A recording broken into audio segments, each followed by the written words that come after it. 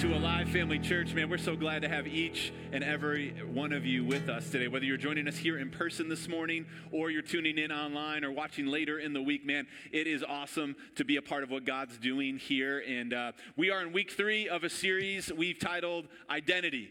And this month, we've dedicated to looking at our identity in Christ, really diving into in Christ or in Him realities. If you're not familiar with those terms or those phrases, really, what is and who is our true identity in Jesus, right? Like, because of what God says about us in His Word, and because of what Jesus did for you and I, who are we? And what's our true identity? And as we've talked all series, the Bible is chock full of scriptures and promises that show us and reveal to us who we are in Christ. As you do a deeper study of these in Him realities, you'll find over 155 verses in the New Testament alone that deal with our identity in Christ. These would be passages of scriptures that have the terms in Christ, in Him, in whom, through whom, by Christ. I mean, we could go on and on and on, that alert us to, because of that, because we find ourselves in Jesus, we have access to whatever that scripture is saying. That is who we really are, right? And as we did this last week, I want to do this week and next week in case you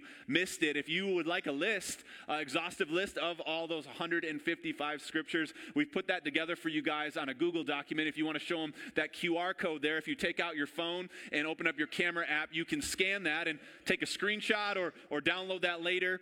You can also reference that later on the live stream if you can't do that at the same time right now. If you're watching at home and you're like, I can't take a shot of my screen, you can get that, and we'll send that out via the weekly email too. I want to make sure we include that this week as well. So, hey, this is for you guys. This is just to go deeper in who you are in Him. Get these down on the inside of you. Meditate, speak these scriptures, memorize these scriptures. This will really help you understand who you really are, because we're not looking at all these, amen? We can't get to all 155 this month, but we are looking at the ones that the Holy Spirit highlights for us each week.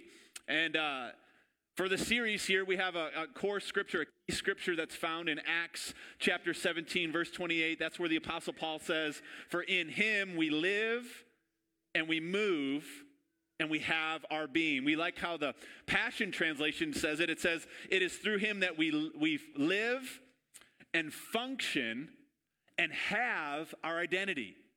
In Christ, through Him, we live, we function, and we have our identity. That is the heartbeat of this series, that you and I would come to the knowledge and greater understanding of us living and moving and having our identity and our being in Christ, right? And what that really means. And so in case you've missed either of the first 2 weeks of this series, just a really quick recap, because I got a lot to get to today. And but week 1 was all about Godfidence, right? We talked about having confidence in God, and when you put those together, you have some Godfidence, that our true identity is found in God, and we have to have confidence in who God is. Otherwise, an in Christ reality will do nothing for us. It will mean nothing for us, right? We talked about the identity crisis that we have on our hands in culture, how Satan comes to steal, kill, destroy, and speak lies over our true identity, right? And we built our Godfidence by knowing whose we are, right? Knowing who to boast in, right? And then walking in that confidence. That was week 1. Go back and listen to that if you missed that. It's really foundational. Week 2, last week, was in or out, right? So we answered the question and wrestled with the question, what does it mean to be in Christ? That's basically what we looked at all last week, right? We learned that in Christ is a locative case. It literally means in the Greek to be perpetually and infinitely locked up inside the person of Jesus Christ. Another way to put it is our spiritual address. Just much like you and I have a physical address where we live, there is a spiritual address where you can live. And at that spiritual address, there are some benefits. We have God's righteousness that He made for us, right? We have the ability to stand before God without any shame, guilt, or inferiority, as if sin never existed. Amen? The righteousness of God in Christ that we've been made, that we learned about last week, is that we have right standing with God. You and us, God the Father, are tight. We're cool. We're good. He ain't mad at us, right? We're close. And we talked about the 4 different ways last week that we can renew our mind, stay in him. Number 1, that we have confidence in his righteousness, not our righteousness, right? Ours is filthy rags, right? Number 2, we're righteous right now, not later. We're not trying to get righteous. We've already been made righteous. We need to receive that. We need to walk in that, right? Number 3, we talked about the difference between righteousness conscious and sin conscious. We want to focus on what God says about us, not what the enemy tries to pull us into. And the last thing is just remember to put on your new identity, right? We talked about how your clothes don't put themselves on your body in the morning. Amen? And we got to intentionally put this thing on too. We don't just automatically get it. It's already been done for us, but we have to receive it by faith, and we have to intentionally put on our new identity in Christ. And so if you missed either of those 2 messages, really encourage you, go back. We're on all the podcast distributors, and we also have YouTube and Facebook on the video messages as well, so you guys can go back and listen to those. But let's get into today, because we ain't done getting into this good stuff. How many of you guys are enjoying this series so far? I've loved the study myself, and I'm growing each and every day in my relationship with the Lord as we get into this. But today, we're going to focus our attention on this simple truth, that Jesus is our substitute. Jesus is our substitute. If our identity is truly in him, then it's really helpful for us to know what we have access to because of what Jesus did for us. And so the title of my message this morning is, Can I Get a Sub? All right, turn to your neighbor, sit next to you and say, Can I get a sub? Turn to the person sitting on the other side of you and say, I didn't get anything. Not yet, all right? Can I get a sub? Now, some of you guys are starting to think about food again, all right? I didn't do it, you did it, all right? You hear that word sub. No, we're not talking about a sub sandwich this morning, all right? Jimmy John's, Jersey Mike's, Subway ain't got nothing to do with our message this morning. Although, side note, it's a pretty good lunch option if you're confused and you need an option, right? Those are good sandwiches, right? Sub is short for substitute, all right? Can I get a substitute, right? We're going to dive deeper into what Jesus being our substitute means for you and I this morning. You guys ready for this journey? Awesome. Would you join me in a word of prayer as we go to the Father and ask the Holy Spirit to touch our hearts and our minds and open us up to what God's word has to teach us this morning. Father, we love you so much. We thank you. We're nothing without you, but we can do all things through you, in you, because of you. And so today, Lord, Holy Spirit, we ask you to speak to every heart, to every mind today. Renew our vision of who we are in you. Show us what Jesus being our substitute really means and what that does for us in our relationship with you, Father. We love you so much. We thank you for all of this in advance. We receive it by faith. And we pray this all in Jesus' name. Amen.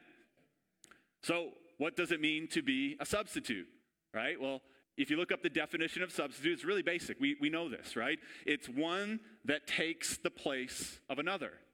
It's a replacement, right? And oftentimes, I don't know, depending on when you hear this word substitute and depending on the person, you might have a different connotation attached with the term. Like when I think of substitute, sometimes it has a negative connotation to it, right? Like substitute teacher. All right, now if you are a substitute teacher or a teacher, God bless you, you are a saint. There's a special place in heaven for you. But substitute teacher day meant let's go cray-cray day. The one wearing the pants making a decision ain't here today, and we can do whatever we want. When we had a substitute bus driver, it was like chaos in a yellow banana on wheels. You know what I'm saying? Like, bad things happen on the bus, all right? I'm just telling you, right? All right? Substitute, right? It has that negative connotation, right? In sports, hey, can I get a sub, right? Sometimes the sub, depending, is a good thing, and sometimes it's like, oh, we're bringing in the less talented player to replace the more talented player. Let's hold on and see if they can get through this 4-minute stretch and make sure we don't lose this game, right? Like a sub's coming in, right? We all need a break. If you've ever been to the store and you've looked at the difference between name brand and the generic substitute, right? Right? You go to Myers and you're like, Coca-Cola Classic, that hits good. Then you look right next to it, Faygo Cola. How many of y'all know that Faygo Cola, God bless it, you may like it, no offense, it's not Coca-Cola Classic, right? You got Mountain Dew and you got Faygo Moon Mist. I don't know what kind of mist comes from the moon, but I ain't drinking it, all right? You go to Walmart, you're like, Dr. Pepper, 23 flavors, let's go. And right next to it is Dr. Thunder. Like, I don't know if I want to drink thunder in a can. I don't know if it's going to work, right? You understand that the substitute sometimes has a negative connotation. It's not as good as the original, right? On the flip side of that, however, sometimes the substitute is better than the original. All right?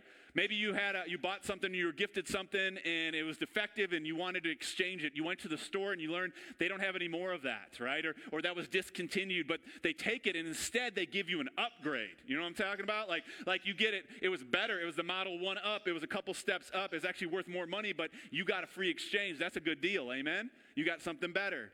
Maybe you guys travel or fly for recreation or for business or whatnot, and you got assigned a seat, and you don't like where your seat's at, and you go up to that counter, and you say, ma'am, and she's like, right, and you're like, help me out here. I want to move here. I want an aisle seat. And instead of just upgrading and moving your seat sideways or back or front, I don't want to be by the back, it's loud, or by the wing, that's scary, I don't want to do that. They give you first class. They bump you, right? Give you a substitute seat, and it's actually better than the seat that you purchased.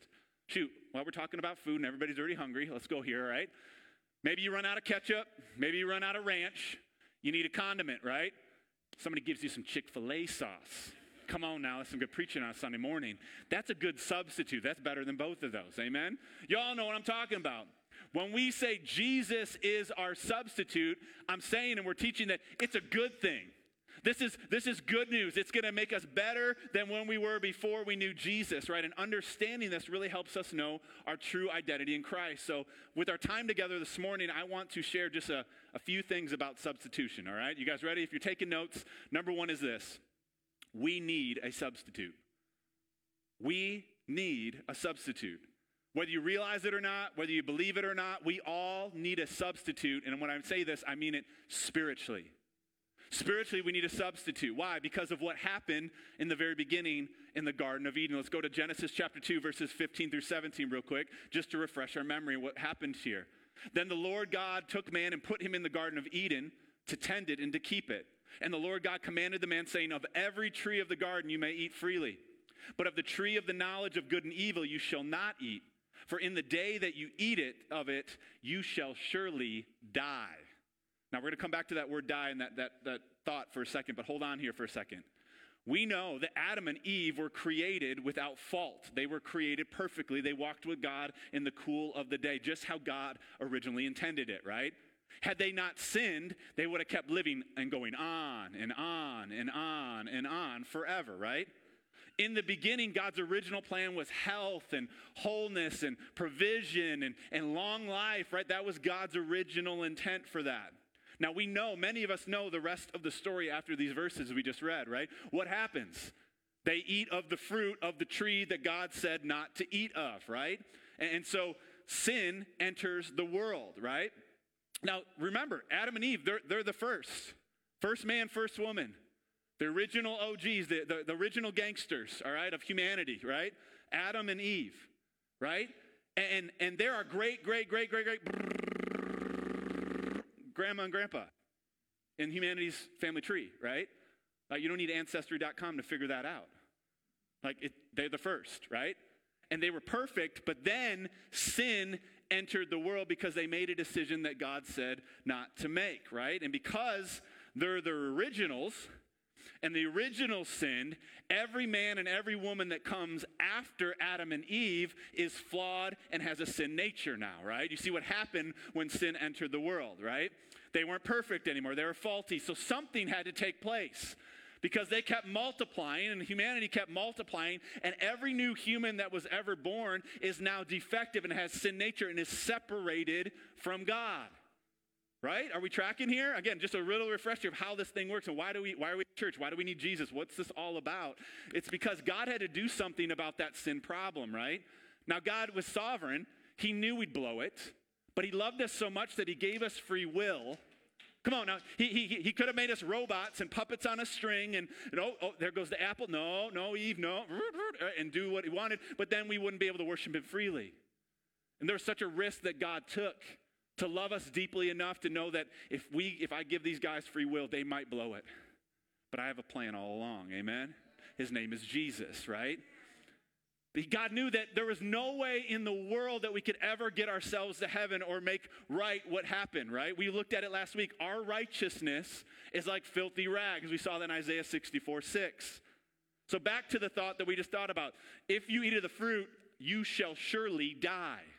Now, you guys know the story. They didn't drop dead after they ate the apple. What do they mean? What does God mean when they die? The moment Adam and Eve sinned, death entered the world. We got to understand that there's two types of death, two main types of death that the Bible teaches about.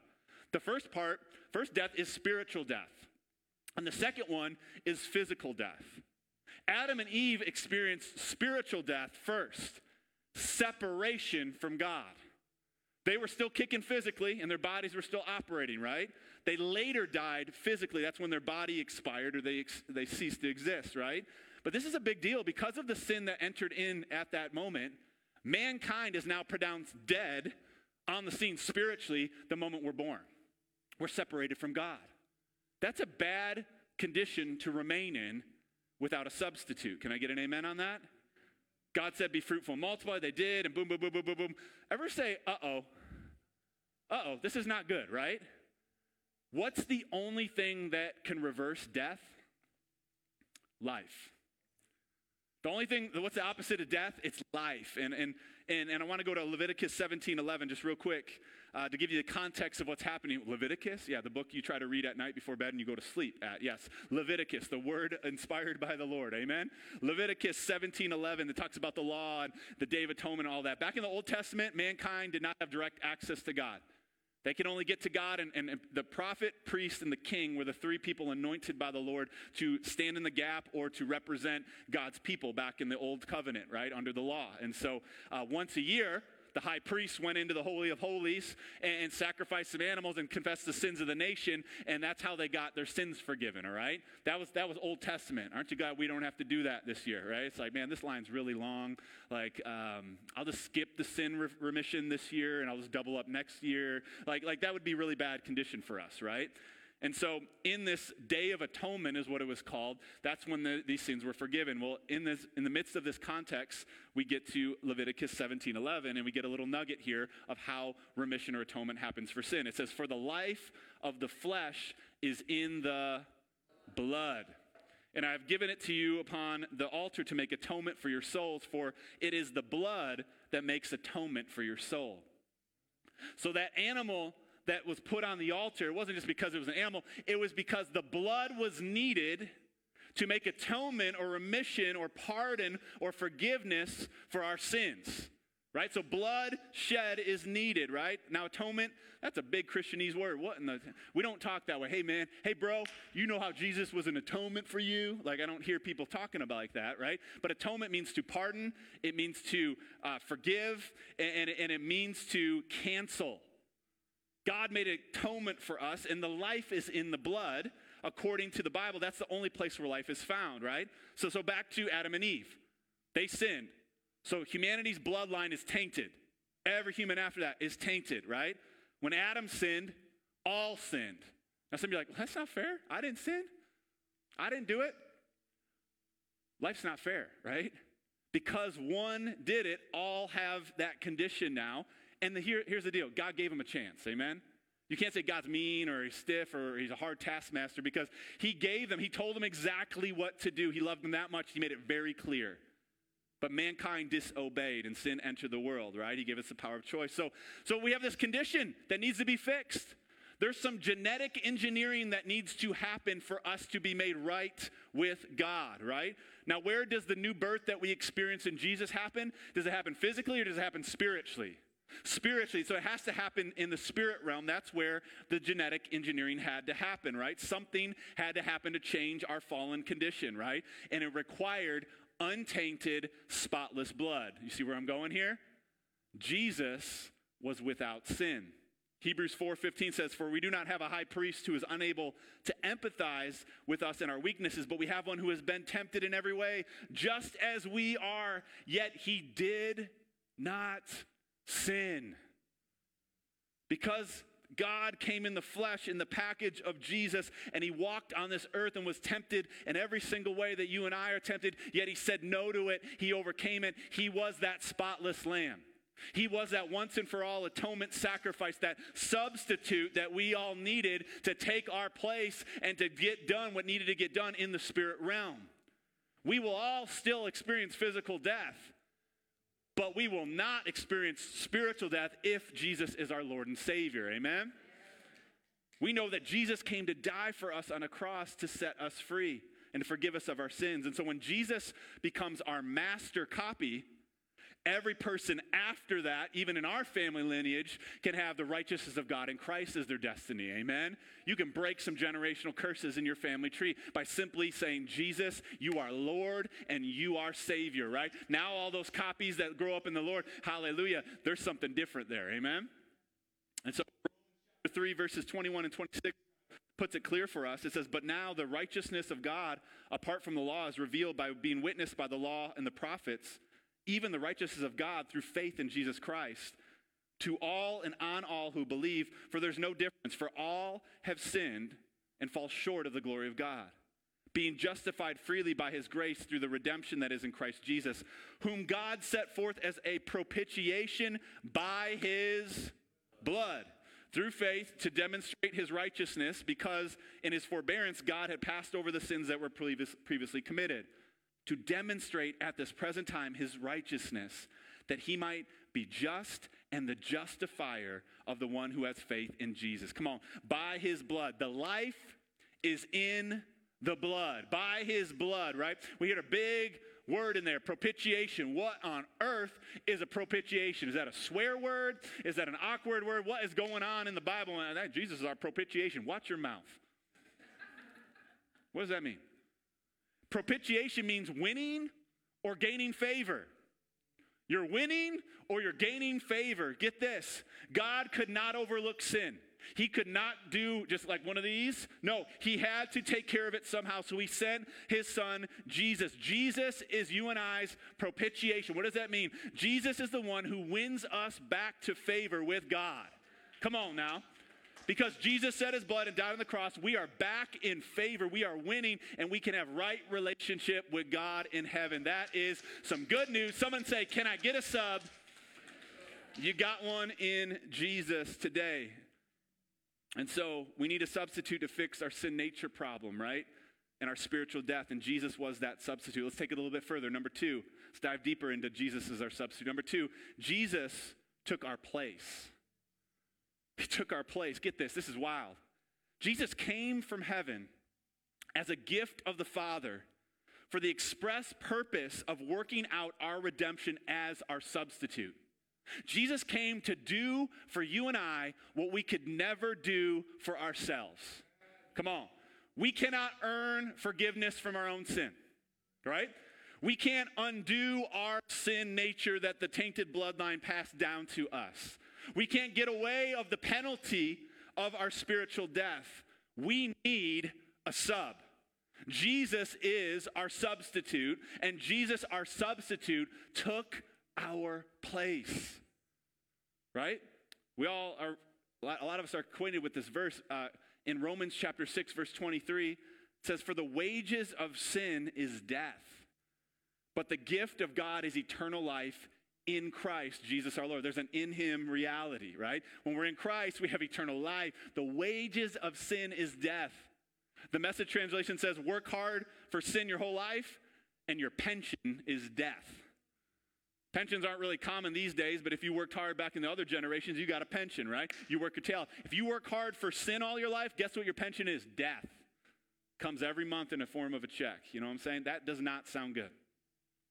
So without Jesus taking our place, without Jesus dying on the cross and taking our penalty, taking our punishment, right? We could still be spiritually dead and separated from God. That is not good. But God, come on somebody, but God did something about our broken spiritual condition through his son, Jesus. Let's take a look at Colossians 2:13 through 14.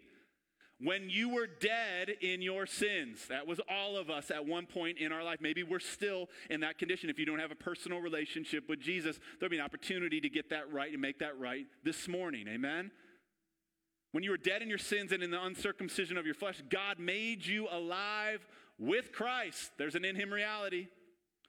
He forgave us of all of our sins, having canceled the charge of our legal indebtedness, which stood against us and condemned us. He has taken it away, nailing it to the cross. Oh man, this is huge. Jesus took our place. Jesus took our sin. Jesus took our charges. Jesus took the debt that we could never pay back, right? Jesus was sentenced and condemned like we were supposed to be sentenced and condemned, right? Jesus, it should have been us on the cross, but Jesus went willingly to the cross and he died for us. This is why Jesus is so important. Someone say, Jesus. Jesus is our substitute. Without Jesus, we don't have a substitute. Without a substitute, we're still dead in our sins. If we're still dead in our sins, we're separated from God. If we're separated from God, we can't go to heaven. We can't live the true identity that God died for us. We can't be blessed to be a blessing when we're separated from what we're supposed to be. Jesus isn't just a mean, he shouldn't just be like a convenient accessory to our life, right? Jesus isn't just a good moral teacher. He isn't a made-up figure in history to make us feel better about ourselves. Jesus isn't a good vibe or a great sounding theory. Jesus isn't a crutch or a weakness to lean on. Jesus is God, and he is our substitute. Come on. And he is absolutely necessary if we want a relationship with God. May we not forget that Jesus didn't just come to make bad people good. Jesus came to make dead people come alive. Amen? That's what Jesus' mission was all about. Without Jesus, we aren't forgiven. Without Jesus, we can't go to heaven. Without Jesus, we can't live the life that God intended for you and I to live. We need a sub. And guess what? His name is Jesus, Lord and Savior Jesus. Someone shout, can I get a sub? So here's the deal. If you're here today and you're like, man, I'm trying to clean up my life. I'm trying to make better decisions. I'm trying to do this thing called life right. I get that. I know what that feels like. You need Jesus. Jesus is your sub, right? Maybe you're floundering. You don't know what your purpose is in life. You're just grinding at this job. And it feels like you're dying every single day, and you've got no purpose. You've got no hope. Jesus is your sub. He wants to take your place, right? If you're exhausted and you're worn out and you just need some peace in your life, you have a sub in Jesus. Take advantage of that, amen? Because Jesus took your place. And check out what Paul said in Galatians chapter 2, verse 20. I love this perspective as Paul got revelation of this. He shares it with us by the inspiration of the Holy Spirit. In Galatians chapter 2, verse 20, Paul says, I have been crucified with Christ. It is no longer I who live, but Christ lives in me. And the life which I now live in the flesh, I live by faith in the Son of God, who loved me and gave himself for me. So when we put our faith in Jesus, we take our place in Christ, right? This is what we talk about all month. When Jesus was crucified on the cross, guess what? So were we. Not physically, spiritually, right? Our old man, that sin nature, our death penalty, the person you and I were before we met Jesus was crucified with him on the cross, right? Paul said, it's no longer I who live, but Christ who lives in me. We can have the same confession about our life. It's no longer Eric, the old Eric that lives. It's Christ who lives in me, amen? That changes our perspective. And that helps us live from our identity. Our true identity is found in Christ, and that's where we come alive, amen? And so, can we get a sub? Yeah, we can.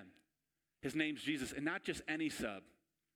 He's the best substitute, which leads me to my third and last point this morning, is this. Jesus is the best substitute. You guys know this. You're well aware of this. There's a lot of things that the enemy in this world will offer to you as a substitute to fill this spiritual gap in our life, right? And a lot of us, it's our testimony before we knew Christ, right?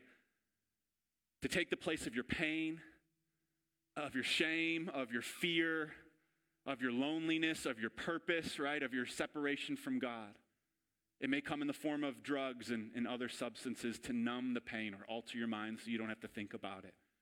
It may come through sex or lust or different forms of that sin. It may come from achievement and success and just keep climbing the ladder and keep winning the wars and winning the trips and getting the raises, and you just get lost in that rat race. It may come in money and possessions and just seeking everything that you can get, my, me. It may come in philosophies and theories and other explanations that don't involve Christ of how things are the way they are. All these promise so much up front at first. And even in the midst of them, a lot of them are really enjoyable. But what I've learned and what I've seen and what I've experienced in this limited time on earth is they all come up short. Not one of them can be an adequate substitute for our spiritual condition and our separation from God.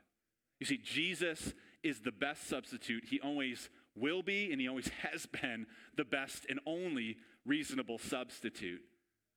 And some of you guys are familiar. If you're not sports people, don't tune out on me. This is pretty fun. But about a little less than 2 weeks ago, there's a guy in the NBA called LeBron James who became the NBA's all-time leading scorer. Quite an accomplishment. Passed up Kareem Abdul-Jabbar in his scoring title, and that's a big accomplishment. And LeBron and I have a little thing with LeBron because we're in the same class. We graduated in the same class of 2003.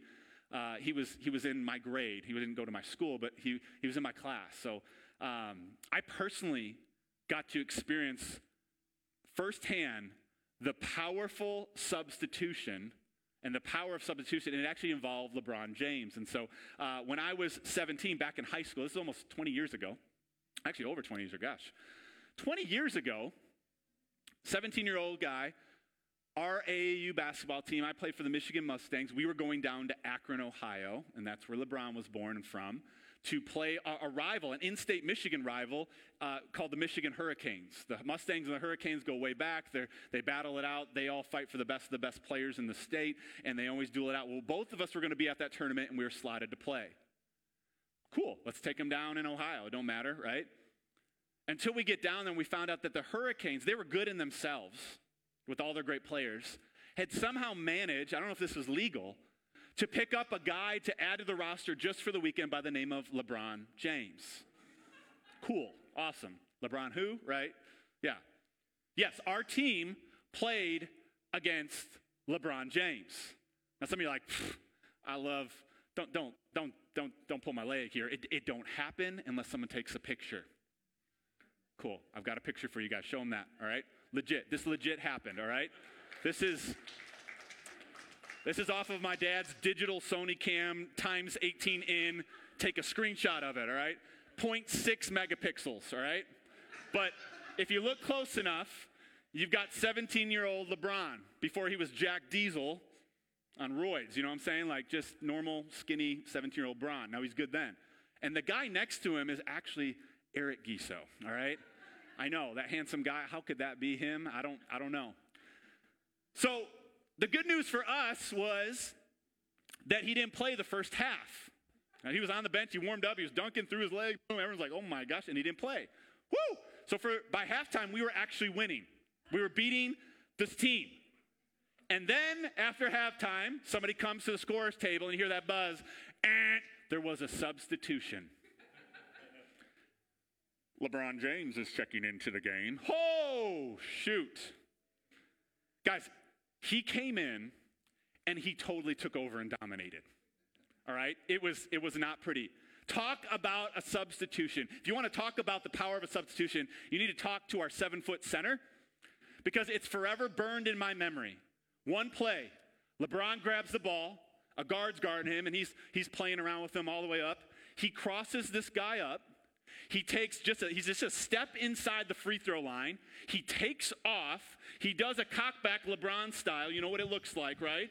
And he goes chest to chest with our 7-foot center and posterizes this dude. And then Jim goes nuts.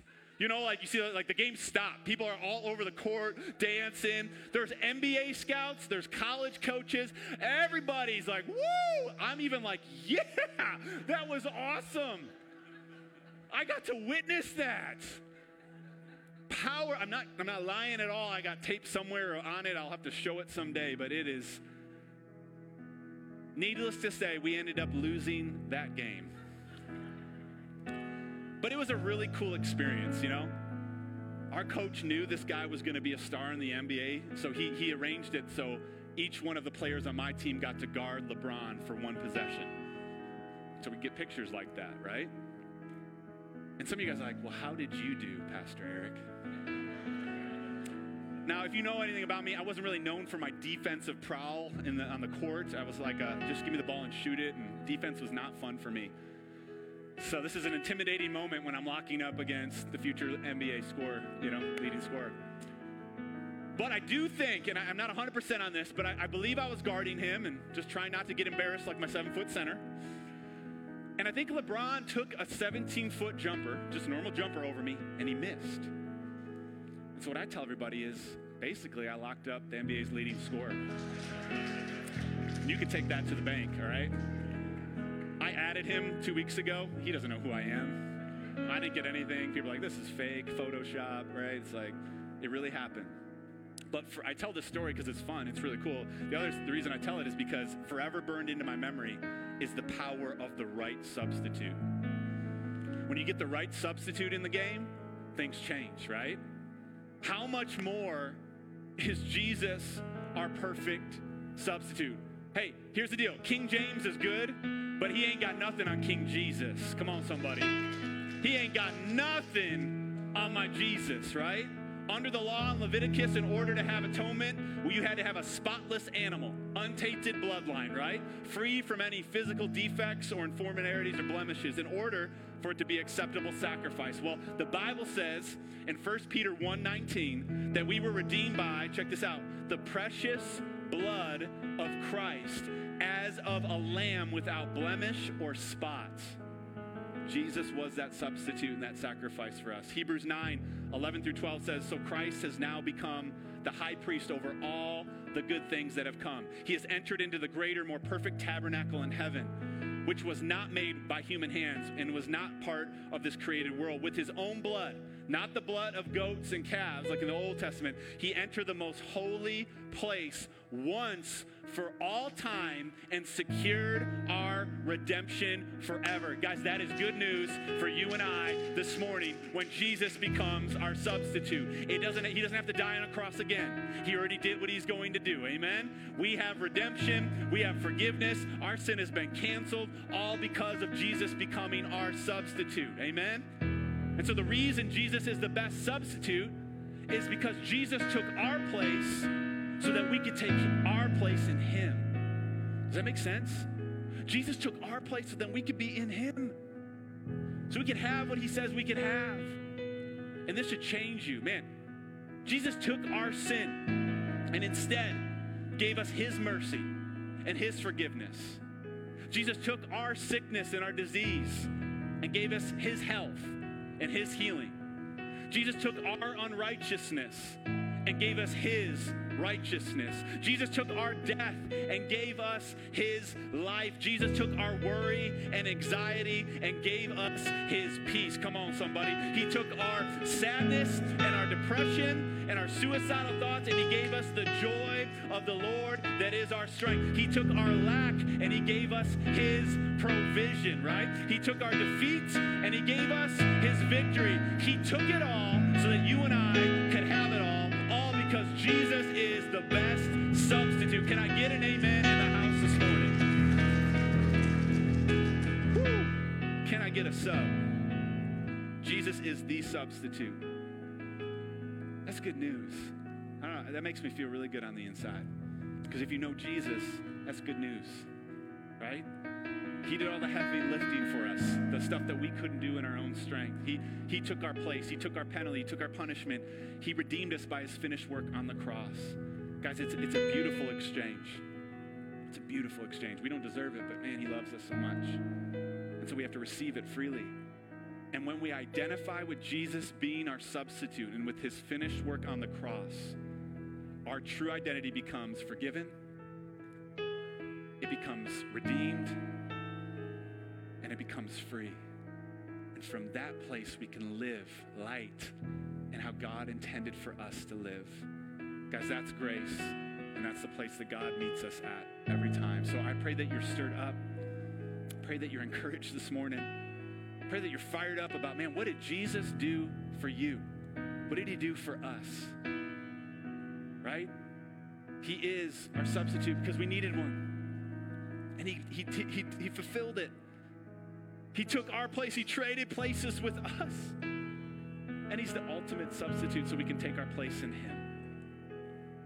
Would you go to God this morning in prayer with me as we thank the Father for this beautiful gift of Jesus in the best substitute you and I could ever receive. Let's pray. Heavenly Father, thank you for your son, Jesus. Thank you for this truth that, Jesus, you are the sub. You are the greatest substitute that this world has ever seen, will ever know. Jesus, we thank you that you took care of our sin problem, our sin nature, the separation that all of us have on default from God. Jesus, you took our place. You traded out all the harmful things that the enemy in the world has put on us, and you gave us all the great things that you promised us in your word.